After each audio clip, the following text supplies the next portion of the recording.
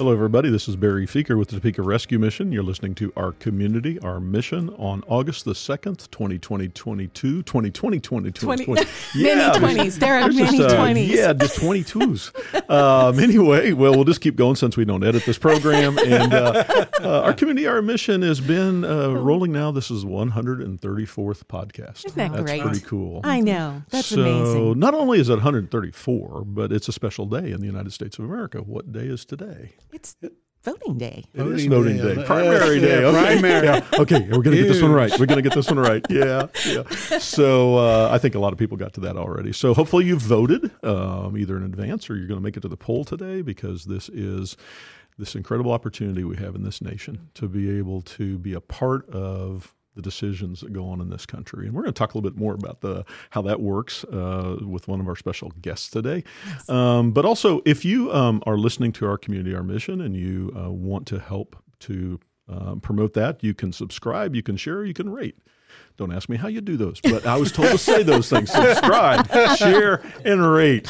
And so my part is just to talk about it. So anyway. But subscribing doesn't cost anything, does Nothing. it, Barry? Oh, it doesn't. No, Oh, in this that's good. regard, it doesn't. No, it's all free. Right. It's all free. And We're there's not a at lot in this world that's free. Podcast near you. I know.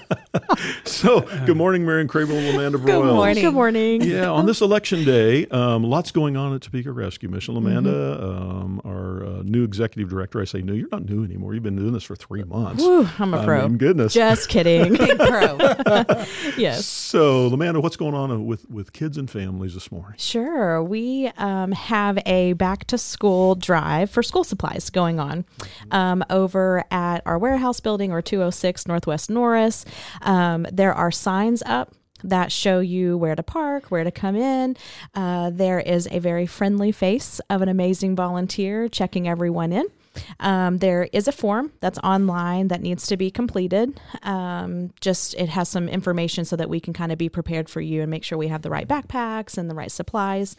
And then people can come and get free school supplies for their children. It was really neat. I was over there this morning watching, and I just hope that I never, ever begin to take anything for granted. Like I walked in and just seeing all of those fold-up tables, and they're just loaded with paper and pencils and glue and Donated by generous people. And then there's tables, Barry, after tables of backpacks. And so you see this, and I actually was able to see a couple of my former students. So that was a God thing to be there the same time and to speak with a parent or two. So just seeing how excited they are. And actually, when I pulled up, I was walking in, and, being a past principal, this is something that's on my heart. But anytime you see joy on a kid's face, everybody falls in love with that. Mm-hmm. But there were 2 little boys, and they literally were jumping up and down. Mm-hmm. The school supplies were almost going everywhere. The mom was picking one thing up, and was just trying to keep the excitement to just get to the car, right?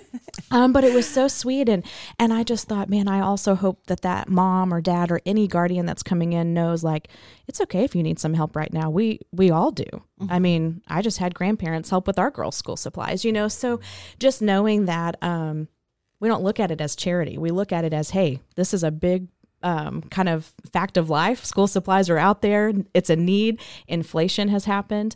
And so we just want to walk alongside people during this season when school is about to start up in a couple of weeks. We know that it's a cost. We know it's an expense, and people can come here to get those expenses taken care of for free. One of the goals that we've always had with our kids that stayed at the mission is that they may be homeless right now. Mm-hmm. They may be staying in a homeless shelter, but when they walk into that classroom, they don't need to look like they're homeless. Mm-hmm. They need to have the clothes that every other kid has. They need to have all the school supplies. And this drive is for kids staying at the mission, as well as any children in the community. Miriam, I was learning some stuff today. Amanda, we kind of got slammed this morning. There was a lot more people that came than what we were thinking were going to come, which is one of those things that we're going to go out and get more supplies and try to meet the demand. But Miriam, you were explaining to me how people found out about this. Yes. And this is just phenomenal to, some old timers that, are living in black and white days, but the website, talk about that. Well, so our form to sign up was on our website, but then that gets captured and it hits social media and it just flies out. So we were getting messages last night from people saying, we posted this on our coupon page. So, there's all different kinds of Facebook pages that people can find anything, or, whether it's how to cook economical meals, whether it's where to find coupons for this and that. Well, this got posted to all different kinds of sites like that. And so then the response was just crazy, far more than what we could have probably reached on our own. And in so many ways, that is the incredibly positive thing. And sometimes the scary thing about social media. Yeah. It can move really fast. It can go very quickly because people then share with their friends, who share with their friends, who share with their friends in a split second. It sure saves in some way we used to do is phone calls. People would call, we'd have somebody available to them, schedule a time for them to come, and now it's almost no phone calls. Right. And it's all this internet stuff. Right. And it spreads and spreads and spreads. It does. So, but that's good because now Absolutely. people are, it's just amazing. I'm not on Facebook, and I occasionally use the websites and all that kind of stuff. And for people to utilize that today, it's just a whole different world. It's wonderful, though. It's wonderful. I'm so glad that people who are in need found out that there was a resource for them. Yeah. And that the kids are excited. That, to me, is the fun part. The kids are excited about going to school. And do you know who else was excited? Who? The volunteers. And Holton, our new distribution center director, he was there, and I stood there and watched a little bit because I didn't know what their kind of method was for sorting, and I was going to help, but I didn't want to make it where I was messing something up. So I was literally going down and just kind of staying out of the way. And I look over at Holton, and he is stuffing stuff, and he's smiling, and you could tell he has probably 1,000 things on his mind, but he is literally doing it by like kind of dancing and doing, and then turn around. Now, what did you say? Did you want this? Did you need this? And then he sees me and he goes, well, hello, LB. How long have you been here? And I said, just long enough to enjoy your joy. And I just thought, this morning when I woke up, I text James, our Deputy Director of Community Needs and Services, and I text Holton and Mike, our Director and Assistant Director, and I just said, I know today is really going to bring God glory. And it's not about numbers. It's about the heart. And right now we had donors who gave money. We had donors who gave supplies. We have volunteers showing up, and we have staff who are doing this for nothing needed. Like, we just want to do this. And that is what honors God. And so it would not matter if we had 1 or 1,000. It's the fact of how we're doing that. And to me, it was just an honor to be a part of this team. And this morning was just another reminder of that. Well, and then I was in Miriam's office when you called her saying we need some more help. And she was calling the troops. Air traffic controller. She was calling everybody and pulling them off their jobs and seeing who all could be available because so many people showed up. Anyway, teamwork. Good stuff. Okay, want to move on to our guest today. You already passed the test. What a special day today is. It's primary election day. Didn't even have to Google it. So good job, you guys passed. But I have another question for you. In your opinion, ladies, what are some of the characteristics that make for a really great community leader? And maybe even a mayor? Oh, dun, dun, dun. That's a great question. I think the thing that comes to my mind right away, Barry, is that a really good mayor is somebody that can represent everyone, right? That listens and is caring and really is invested in the community. So I don't know what characteristic that is other than, people of integrity and people that in many, many, many, many ways put themselves second and the people they serve first. That's great. Lamanda. I too was going to say integrity. I think a leader is not someone who is just leading when people are watching. It's, in the line somewhere or in that tough office conversation or phone calls and being who you say you are regardless of who's watching. I think that's huge. Me personally, I think being someone who is approachable is key. Leaders do not mean that we are in charge. A true leader is someone who serves. And so to me, service starts by not your ability to talk, but your ability to listen and to be approached by others so that concerns, compliments, anything like that can be authentically shared to the person that is leading. And so I would say integrity and just the approachable characters of the leader are both important. Yeah. Well, those are great. Yeah, what so I've heard is can represent everyone, a person of integrity, puts others first, themselves second, authentic, approachable, servant spirit, ability to listen. I would throw one more in there, great wisdom. And so we are blessed today to have somebody here that fits all of that and more. Absolutely. And so, Drum roll. Topeka Mayor Mike Padilla, welcome to our community, our mission. Thank you, and good morning to you. You really kind of set the stage here. Well, we did. Setting the bar very high. Well, the point is, Mayor, we say that knowing that you're in the room with all sincerity that this is who you are. This is how we see you, and we are so blessed to have you as our mayor of Topeka, Kansas. Well, thank you very much. It's my privilege. Yeah. It really is. It was never a position that I aspired to. It just kind of came about from all the years that I've lived in this community and worked with so many different people here. It just seemed like when that opportunity presented itself that I would not be fulfilling what I have been happy with all my life, and that is working with other people. Well, you sure have. Mayor, talk about that. You talk about where you're from and how you got your career. Go back as far as you want to go. Well, I can start by saying that I grew up in Oakland. That's where my family had their first two homes, very small homes. Came from pretty humble so you're not beginnings. A transplant. You're a Topeka kid. All right. Okay. Roots go all the way down and deep. We even shared my family, my mother and father, shared the home with a sister of my mother. And it was kind of cramped quarters, but as we grew in family size, we moved to another home. But I enjoyed the Oakland community. Went to Our Lady of Guadalupe School and to the church, still attend there today. Except for last weekend, priest had COVID, a touch of COVID. No. Yeah, so had to make other arrangements. Yeah. But no, I love that community. It was nothing for us back when I was a kid to just walk around that neighborhood and just say hi to everybody, people on the porch waving at you, and enjoying that. Literally, everybody knew everybody, and if you needed something. People would call out to you, are you thirsty? Are you hungry? Come on in, and you felt safe and comfortable. So I really liked that.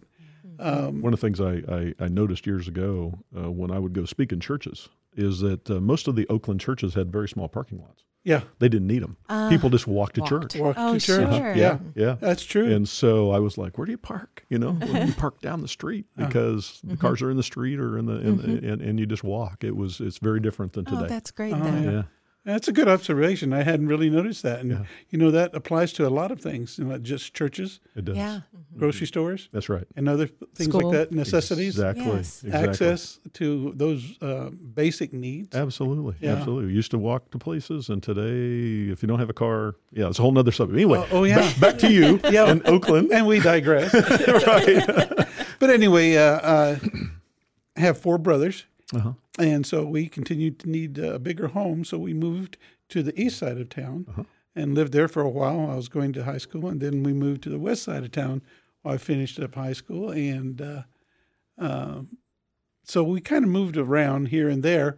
But it gave me an opportunity to play with and experience different populations in our community. For sure. If you stayed in one area, sometimes that's all you see unless you get out. And so that always intrigued me, meeting new people. So that started early in my life. Sure. I think both of my parents were big influencers on what I ended up doing because both of them were volunteers in the community. Yeah. It's part of being Guadalupe. Everybody volunteered for the church festival and the fiesta and all the different committees. And my father was always reaching out. He worked with the American GI Forum and LULAC and El Centro. So all of those are services to others that I always saw him doing. Makes a big difference to It see does. your parents do that. Yeah, when you get that role model right in front of you, not having to look for it on television or in the news or something, when you have that role model right in front of you, it makes it easy to decide what's important in your life. And it is very challenging when you don't have it. Exactly. Yeah. And that's tough. Yeah. Yeah, that's tough. But because of all that, and there's a story that I've told, not often, But one of the things that decided for me to go into law enforcement was a couple of not pleasant encounters with law enforcement when I was in high school. And basically it was being suggested very strongly that I was in the wrong part of town, that I needed to be in my right part of town. And I was with high school friends who lived in other parts of the city, and they didn't like it. I didn't like it. And I thought, there's something that needs to be done about this. And on top of that, as I got older, a story was shared with me by my parents that had not been shared before, and that was my father's father was murdered in Topeka. He was coming home from work and was shot in the back, and no real investigation was ever initiated. I've only been able to find one newspaper article, and there was not much there. So no one was ever charged with his murder. And that set real hard with me. So that's still one of those unsolved in our community. Yep. Yeah. Yeah. Wow. Really, really cold cases. And so when I found that out, it really, really made me think about how do I make a change in this community, both based on the experiences I had and that my father had. So rather than being negatively responding to it, you decided to get in it. Yeah, that's exactly right. That's huge. That's what a lot of people think of. Change from within, I think, is more sustaining and is more personal rather than demanding and asking for change. Agreed. You need to work for it. Agreed. And so that's when I chose law enforcement as a career. And What year would that have been? I hate to date myself, but I will. But I started on the police department November 1, 1970. 1970. Yeah. Okay. So Yeah. there was a crossover between another police officer and yourself, and that'd be my father. Yep, that was. Because he retired in 74. Yep, I remember your father, Fred. Wow. Yeah. Wow. Hopefully he wasn't one of the bad guys. No, I always enjoyed Fred. He was a lot of fun to talk with, and he was basically, I guess, the first police department's real attempt at public information That's officer. right. Yeah. Reaching out and engaging. Yeah, radio, television. Oh, back yeah. in the days, one TV station in Topeka, Channel 13, the Rush show, Rush Evans, I believe it was, and all that. Yeah, He was real high profile. And like you said, and like I referenced when we celebrated your retirement, he was a man in a white hat. That's right. That's right. Because back then, I have that white hat today. yeah, That's back awesome. then the department separated divisions by a uniform change. If you were a white hat, you were a traffic officer, traffic division, or public information, and dark blue hats was patrol operations. Yes. So I always remembered him in that white hat. Yeah, he did get around the community a lot. Oh, yeah. To digress a little bit more about Oakland is that there was a former establishment over there called the Lucky Five, which you may remember. And the Tetuans became very good friends of ours. But he was on a call over there one time because there was somebody getting out of hand. And so they basically appreciated him so much that they invited him back for tacos. Oh, really? So needless to say, tacos were on my agenda for years at the Lucky Five every single Friday night. You were a lucky guy. I was. Matter of fact, I was in a bike wreck one time and smashed my face up, broke teeth out and everything, but it was Friday. So you had And you Still went went for to the Lucky tacos. Five. and that was the place to go. I mean, Oh my goodness, yes. Oh, yeah. Yeah, and Mel Tetuan and the whole family there. But anyway, so you came on the Department 70, and so you had a long career with the Topeka Police Department. 34 years total. Yes. I think I was short just about a month or so. Became a major. I was the division commander for operations. But through that time, I, like everybody else, worked up through the ranks. Right. And I served in every division except for the services division. And that's one that's primarily records keeping and those kinds of things. But it was funny that when I joined the department, I was just glad to be there because when I hired on, I think there were just short of 500 people that took the test. It's not that way today. Not today. No.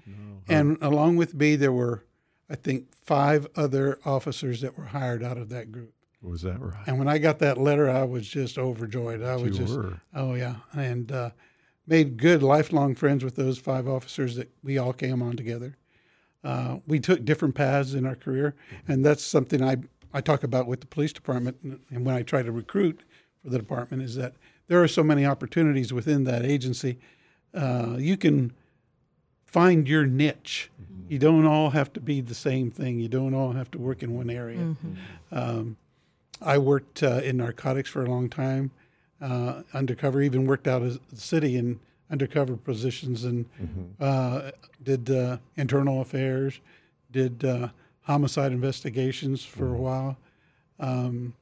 Acted as a liaison officer for the district attorney's office. Is that right? Yeah, that was a new position, and that came about because then the district attorney, Gene Olander, was wanting to improve the quality of the reports that were coming to his office for prosecution. So we figured, well, let's get a detective over here who does the job, review the reports, send them back if they need additional information, and then forward them for prosecution. It worked out really well. Absolutely. Got to have that link. Yeah, and we had to have that link. And that was the first time I can remember that we really had that communication between the district attorney's office and police department. They became more partners than, okay, here's yours, now you do your thing. It was, we want to make sure that we give you the best product we can so that you can successfully prosecute the cases for the city and the county. So you went into the police law enforcement work with a particular personal reason for engaging in that. Did you see that the goal fulfilled of trying to reform from within take some advancement? I know that we're still always improving, but when you 34 years later, what'd you think about that decision? The decision to try and be an agent of change at the agency was a good one. It was a frustrating one sometimes. Sure. Because old habits are hard to change. And first you have to get to know the people. Yeah. You can't just walk up and say, well, you're doing this wrong, or I suggest you do this or that. You get to know each other and get to know why they do what they do, and get their background and their history. And so over the years, I have seen significant change from when I went on the police department. I've seen it on the council for the same way, because I was involved. That I was one of those officers that paid attention to council meetings, and then as I rose in ranks, I was assigned to go to the council meetings to listen to their deliberations and so forth. And a couple of times I was approached by a couple of council members. This is years back. Nobody on the council right now. I want to iterate. Emphasis. Who flat told me, when I was advocating for something, it flat told me, we've got ours. We'll take care of our own. You take care of your own. There used to be and that was community. Very depressing for a city leader to tell me that. Yeah, absolutely. So that made me even more determined. Well, I'm going to hang around and make sure that I do get more for others, and that has changed significantly. That as well. But at the police department, yes, it's all about training, and that's the one thing that I used to advocate for very strongly while I was at the department. Training at the police department for a long time was that department we had to have, and not really, I guess, support it as much as you could. You had to have training, so we have one. If budget cuts were to come, that's where they came from, training. And I kept saying over and over and over, that's the place you need to put money into, because the first time there's an incident or a mistake, that's the first thing that'll be looked at, is whether or not you've given them sufficient training, and you won't be able to say that you have. Right, and it'll be costly then. It'll be very costly. More costly than the training. Any training, Right. But it's hard to get past those stereotypes and those institutions that have been in place for decades. Again, people in my life sometimes have made me more determined. I had a captain then, and I think I was a sergeant at the time, and was testing for lieutenant. And I talked with him. I always tried to reach up and get some advice, get some direction as to how I should go. And again, he just flat told me, he said, Mike, you're doing a good job, but I got mine. You're going to have to get yours on your own. Wow. And I thought, Okay, thank you. I know where I stand. Now with we you. know what the rules are. Yep. Exactly. Mayor, you law enforcement officers, because of the difficulty of what you engage with community, and it's never been an easy job. Some law enforcement officers, when they retire, they don't want much to do anything with people. That's not been your case. What did you learn about the people, the citizens, through 34 years of your career that then would help you to want to help people even more? Yeah, that's an excellent question, Barry, because I was kind of getting to that over that 34 years on the police department, I was very non-traditional. I didn't stick to just going to the law enforcement conventions or, hanging out with just law enforcement. I had good law enforcement friends, but my desire to get involved with the community got me into Meals on Wheels and Midland Care and Salvation Probably goes Army. back to your parents showing you the way. All those things. And because my dad always told me, go to people and don't ask, why aren't you doing this? Go to people and ask, what can I help you with? What do you need? And so I took that approach in just about everything that I did with the citizen-driven groups, and they were ready. That's the thing that I think some police officers don't understand. I think they do now. I know back then in the early 70s they didn't.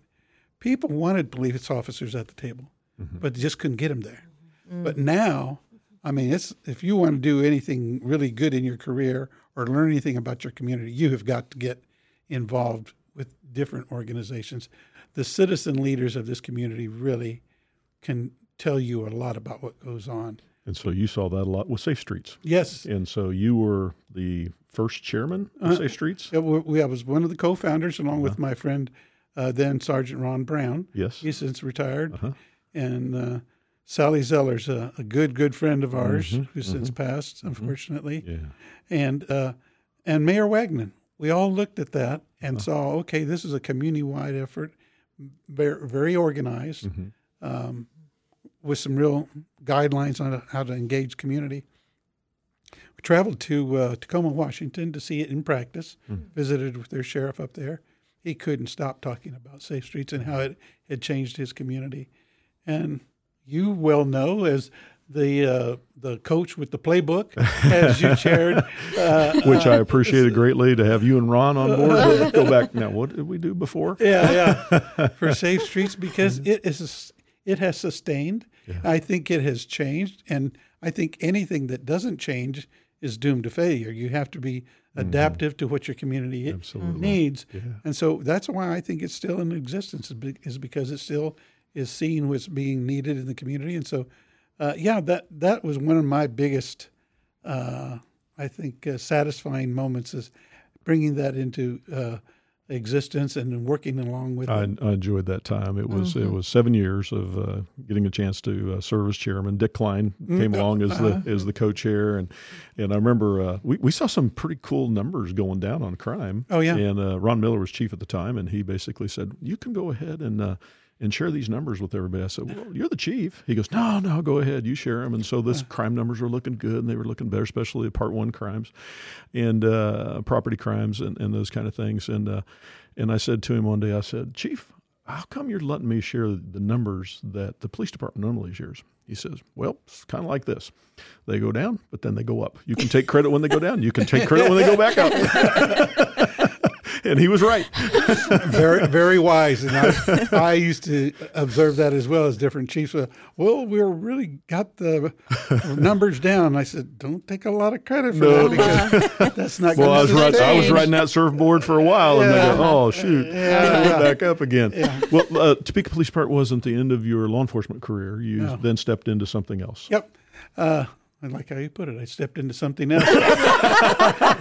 Because when I did step into it, I got to think, okay, what was I thinking?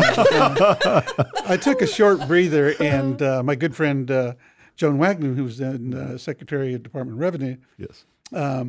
she and I had a conversation. She oversaw an enforcement group, the Alcoholic Beverage Control Group, and she asked me to come by, have a visit with her, talk with her. Oops. Take a look at what's going on. And eventually she offered me a position with the agency. And at the time, Governor Sebelius was in office, and I initially agreed to the idea that, okay, I'll stay in while the governor's in office. If she gets reelected, if she wants to retain me, then I'll consider that. But if she doesn't get elected, usually it's a wholesale wash of everybody that's in there. Yeah. So I took that on, and it really did even open my mind to a lot more things, because I was so focused on this community in Topeka and Shawnee County. I paid attention to statewide stuff, but not near as much. But in that position, I was a statewide agent, and so I had agents across the state. And at that time, the state was going into a time when they were going to receive monies from the big tobacco companies from the settlement. That's right. And they couldn't decide really how they were going to, where they were going to put it. I think it ended up in the children's cabinet. But how they were going to collect it, how they were going to enforce compliance. And they were trying to figure out what they were going to do with the ABC agents there. And I got to scratching my head, and along with a couple helpful members of the team, came up with what we called the Cigarette and Alcohol Enforcement Group, and hired on another 20 agents and made them specific to that purpose of enforcement for across the state for tobacco and alcohol. And it really worked out well. It grew the agency. We were able to collect all the taxes that were designated for the children's cabinet, which was really important. That was huge. Yeah. Yes. And so enjoyed some success there. Election came, new governor came on board, and I thought, okay, we'll see how long I stay. And it had been about 2 years into it then. And my director of the ABC, one day he was called in and came back about 10 minutes later and said, well, Mike, he said, it's been fun working with you. Time to go. Yeah, time. I said, well, what, end of the month? He said, no, today. I said, oh, my. I said, okay. So names were falling very quickly all around me, and it became a joke because after about, maybe 3-4 months into the new administration and a new secretary, I was still there. And folks in the office would joke and say, dead man walking. I said, come on, give me a break. Give me a chance. It was really... That's something about law enforcement. They just kind of talk real plain to their own. Oh, yeah. Oh, yeah. They don't pull any punches. And so finally I was called to the secretary's office, and we visited and talked. And I asked him, I said, I've been kind of wondering why it's been a while since you've addressed my position. And he said, well, I've been asking around, talking to some other people, talked to the legal department, asked them how the enforcement is going, and to all those things. He said, and basically everybody told me, if it's not broken, don't fix it. Just leave him where he is. Wow. See if he'll stay. And so what I thought was going to be a 2-year commitment ended up to 10.5 years. Is that Wow. right? Yeah. Oh, 10 no and a kidding. half. Yeah. Time Wow. flies. Yeah, it did. Yeah, And yeah. and I enjoyed it. It was a whole different perspective. Again, like I said, I had statewide agency, and that's another thing. I did the same thing. I could have worked primarily from Topeka and never gone out of my office, but I enjoyed traveling the state. Sure. And so I would set up meetings with my agents out across the state and go out and visit with them. And when I would take my trips out to Garden City or Dodge or Hayes or wherever, I'd veer off to the smaller towns and just drive to their downtown and see what they had going, maybe stop in to get something to eat. I just like the idea of finding out about Kansas that way. Met a lot of good people that way. Yes. Sure. Found out some things too. Said, well, we haven't seen this kind of enforcement in a long time. We're glad we have an agent available. Sure. So I know my people were out there working. Yeah. Yes. So when I get that unsolicited feedback, it was really helpful. Sure. So That's great. yeah, and so I finally reached that age where I decided it's time for me to move on, let somebody else do this. And so I retired from there. And You stepped in Retired and then stepped lightly. out. yeah. And then worked for a couple of years with the Highway Patrol in their unit here at the Supreme Court building. Worked a couple of years there. Yes. And that's when I ran for council, because I was still wanting to keep involved. And although I was working just 2 days down there, it was interfering with me not being able to go to certain meetings or meet with groups. And I had some real good friends working with me down there, and they would adjust their own schedules and say, well, I'll switch days with you, Mike, so that you can go. Because they knew what I was doing. Sure. And finally I thought, well, that's not fair to them. They didn't sign on for this. I did. So I retired from there and ran for a council seat. So obviously you've been very connected with this community. Your parents showed you some great ways to do that when you were little. It stuck with you, just as you said, when you were with ABC, just pulling off in those small towns to connect with the people. It wasn't just about doing a job. No. It was about people. Yeah. Relationships. And so talk about when you entered into council and what district you represented. How many years did you serve in that role? I served 4 years in District 5. The final year is, for those that don't have a map. Okay. Generally speaking, it's 27th Street on the northbound. And generally it zigzags around over to sometimes as far as Indiana on the east. And then on the south, all the way to the city limit south.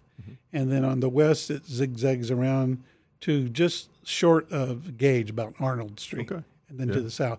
So it's a big area. It is. And it takes in a lot of our manufacturing and distribution centers. And I was just there last week celebrating the 1 year anniversary with Walmart at their fulfillment center. I saw that in the paper.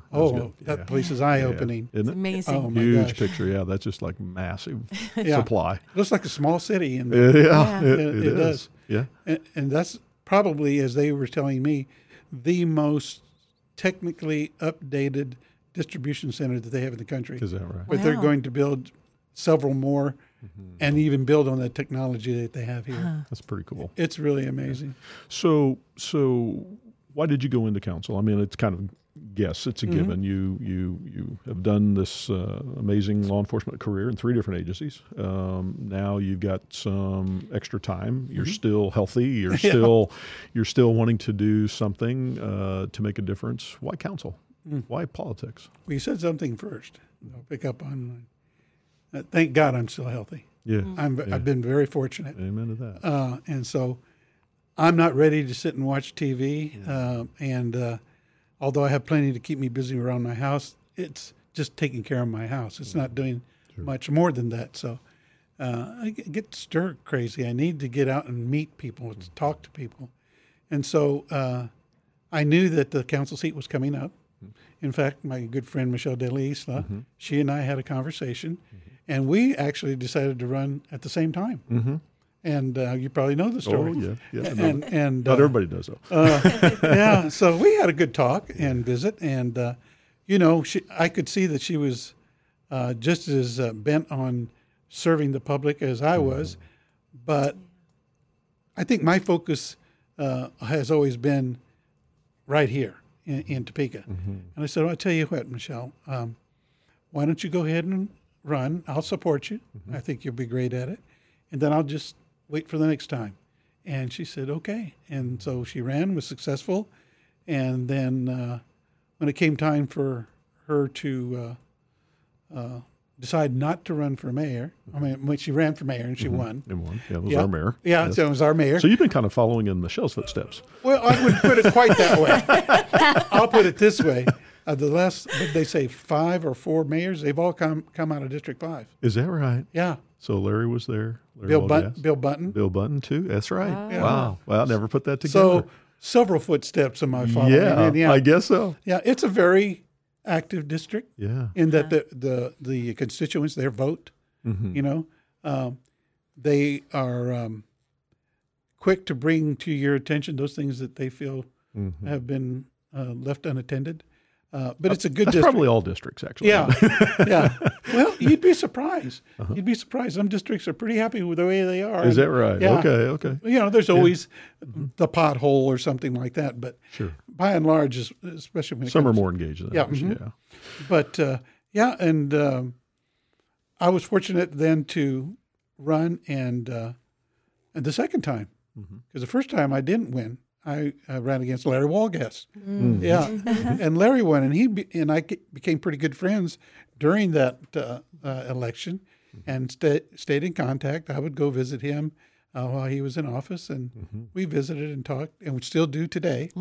But then when he ran, the mayor's position came up, it was time for me to, I think, finish what I think is what I started a long time ago, and that is to continue to serve, but at a level that I never anticipated. And so that's the thing that's my wife and I sit sometimes and just talk and visit, and with all the opportunities that we have now that I am as mayor, getting invitations to this or that or other, and having a lot of conversations at a much higher level than I did as a council person. I asked her, did you ever think, because we were high school sweethearts. I remember that. I said, did you ever think that the two of us would be in this position, that I'd be the mayor of the city of Topeka? She goes, no way. I said, well, thanks for the vote of confidence. She's helping you stay humble. Yeah. And by the way, did you vote for me? Yeah. Can I see your ballot? But no, because we never anticipated being in this position at all. And the thing is, I think because of those years that I've spent getting to know people, I'm not uncomfortable with it. No, in fact, I enjoy it. Obvious. I keep telling people that, I thought I met a lot of people before in my life living here. But I'm meeting a whole different segment of the community. I'm meeting more and more people, and they're just engaged, excited. And even those who are frustrated, at least I get to hear and talk with them and see if we can work on things. And that's something that didn't come to me even naturally as a district representative, because oftentimes we get caught up in that district responsibility and not look further than that. But even when I was in District 5, I was working on things in other districts outside of my district that I was representing, just because I saw a need and went over and offered my help, and so was able to do that. So crossing those lines for me has been pretty easy. That's great. There was going to be a significant vision that you had to run for mayor coming out of one district, but then being the leader of the city, and you had these visions and these goals of what you wanted to do. How's that changed since you've been the mayor? Has it been reinforced? Have you learned and adapted to some things? And what are you hoping now that you have been in this seat for how long now?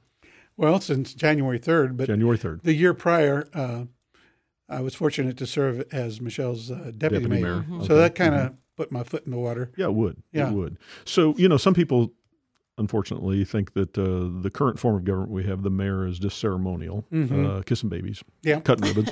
You do a little bit of that. Yeah.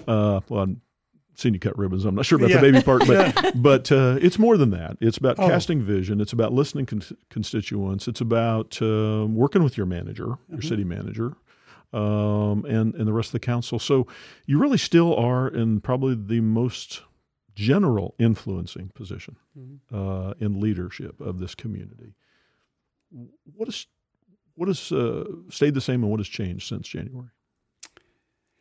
Well, I've given some thought to that, especially since I just got back from some leadership training that helped me refocus of some of the ideas that I had, and some of the vision that I had, and some of the things that I ran on during the campaign.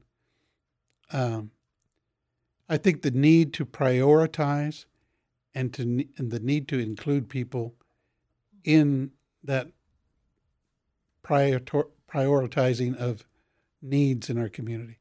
What I think is the most important may not be what is the most important to the general public. And so I need to really make that conscious effort to include people and listen to them, because oftentimes you find that when you're listening to them about their issues, oftentimes they come up with some of the solutions. Yes. And so not be in a hurry to say, well, I can fix that for you, or why don't you try this? I can ask more critical questions about what has worked for you and what did you need to make it work if it didn't. And those are the kinds of questions I think we have to be asking ourselves all the time. I believe I'm fortunate because I sit with a body of people in the governing body right now that I believe still have that same mindset that I'm not here to be the end all to be all, that I'm here to help facilitate. And I think that makes a huge difference. It helps me as the mayor trying to get our one voice of what Topeka can be. And I think that's important. And making sure that as we move toward that goal, no one's left behind. Yeah. I made that as part of my campaign, and I'm working on it now. In fact, later on today, I have a meeting to follow up on how do I bring an office of inclusion and equity into the mayor's office, trying to craft where it should sit under this direct report to the city manager, direct report to the mayor. How will it engage in everything? And that's what I say, everything that we do, not just on select things that we do. Our economic opportunity, everybody wants to see that happen. Right. But does it happen equally across the city? And who's taken into consideration when we're thinking of these ideas and where those developments will show up? And will it spider out and network to the rest of the community so that it's not just serving one part of the community? So I think that's something that has changed even more for me. It's become even more broad. But the catch in that is trying not to do it all at once, because then things get pushed to the back. And what you may have talked to me about it 2 months ago, I haven't given it any thought. Well, that can't happen, because then you'll get frustrated with me, and the effort will go for naught. It'll be put behind. So you have to be able to parcel out those things that you can give immediate attention to, but not push back anything that maybe isn't a quick priority. You have to be careful about that. That's that wisdom characteristic we were talking about that it takes to do this. Yeah. I mean, theoretically, to have everybody's opinion about what they want is theory. To be able to prioritize those and to be able to help people still feel valued, but know that they've got to, there's priorities before the priorities, is huge. I mean, that's a lot of people don't even want to go there.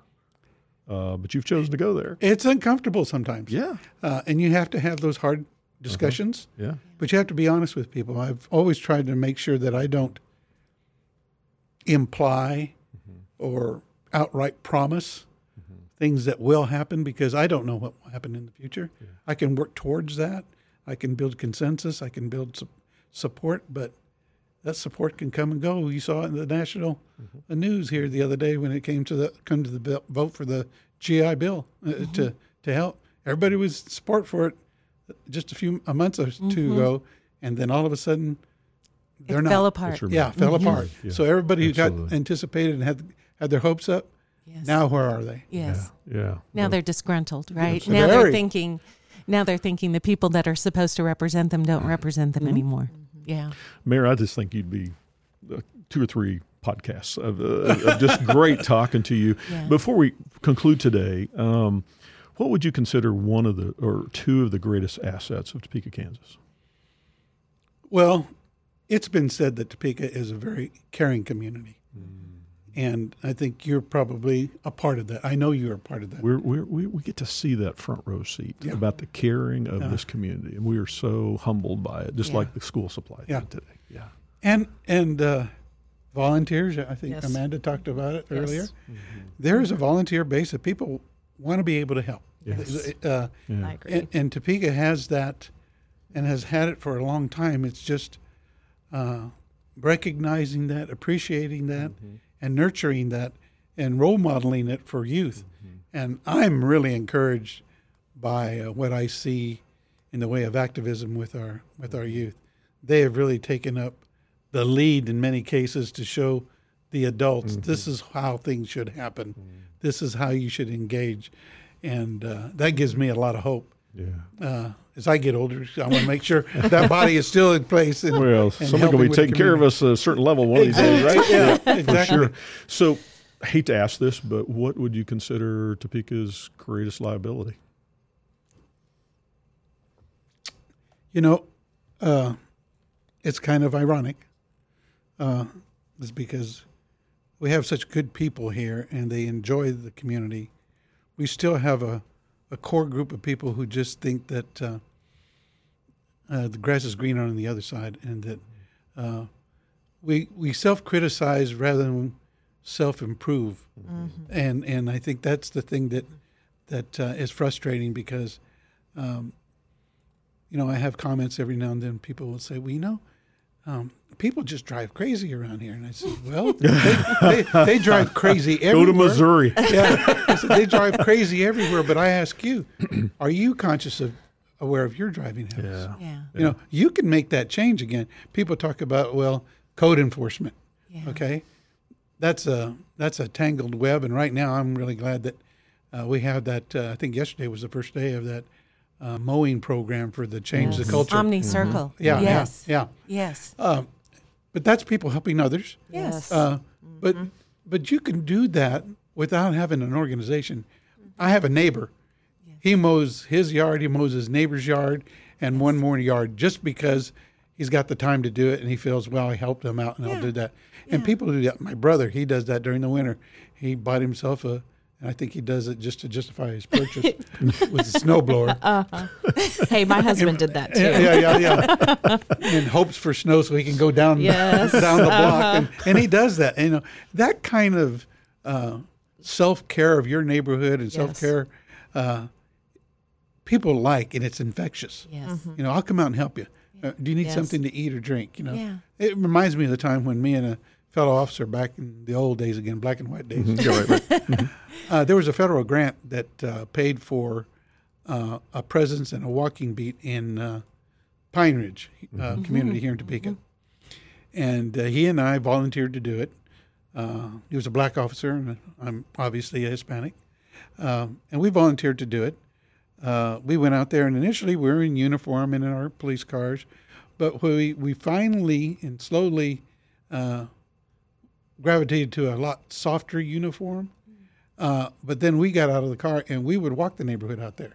So we walked foot patrol out in Pine Ridge, and I tell some of the younger officers now, and they said, really?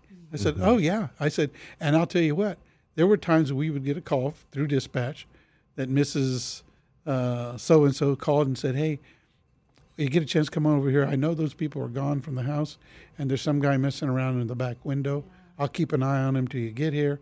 They would keep on line with the dispatcher. We'd go over, intercede, So that was the community taking care of itself. Yes. And then, even better, because I like food, we'd have people invite us to sit while we were out there, stop in and have dinner with us while you're.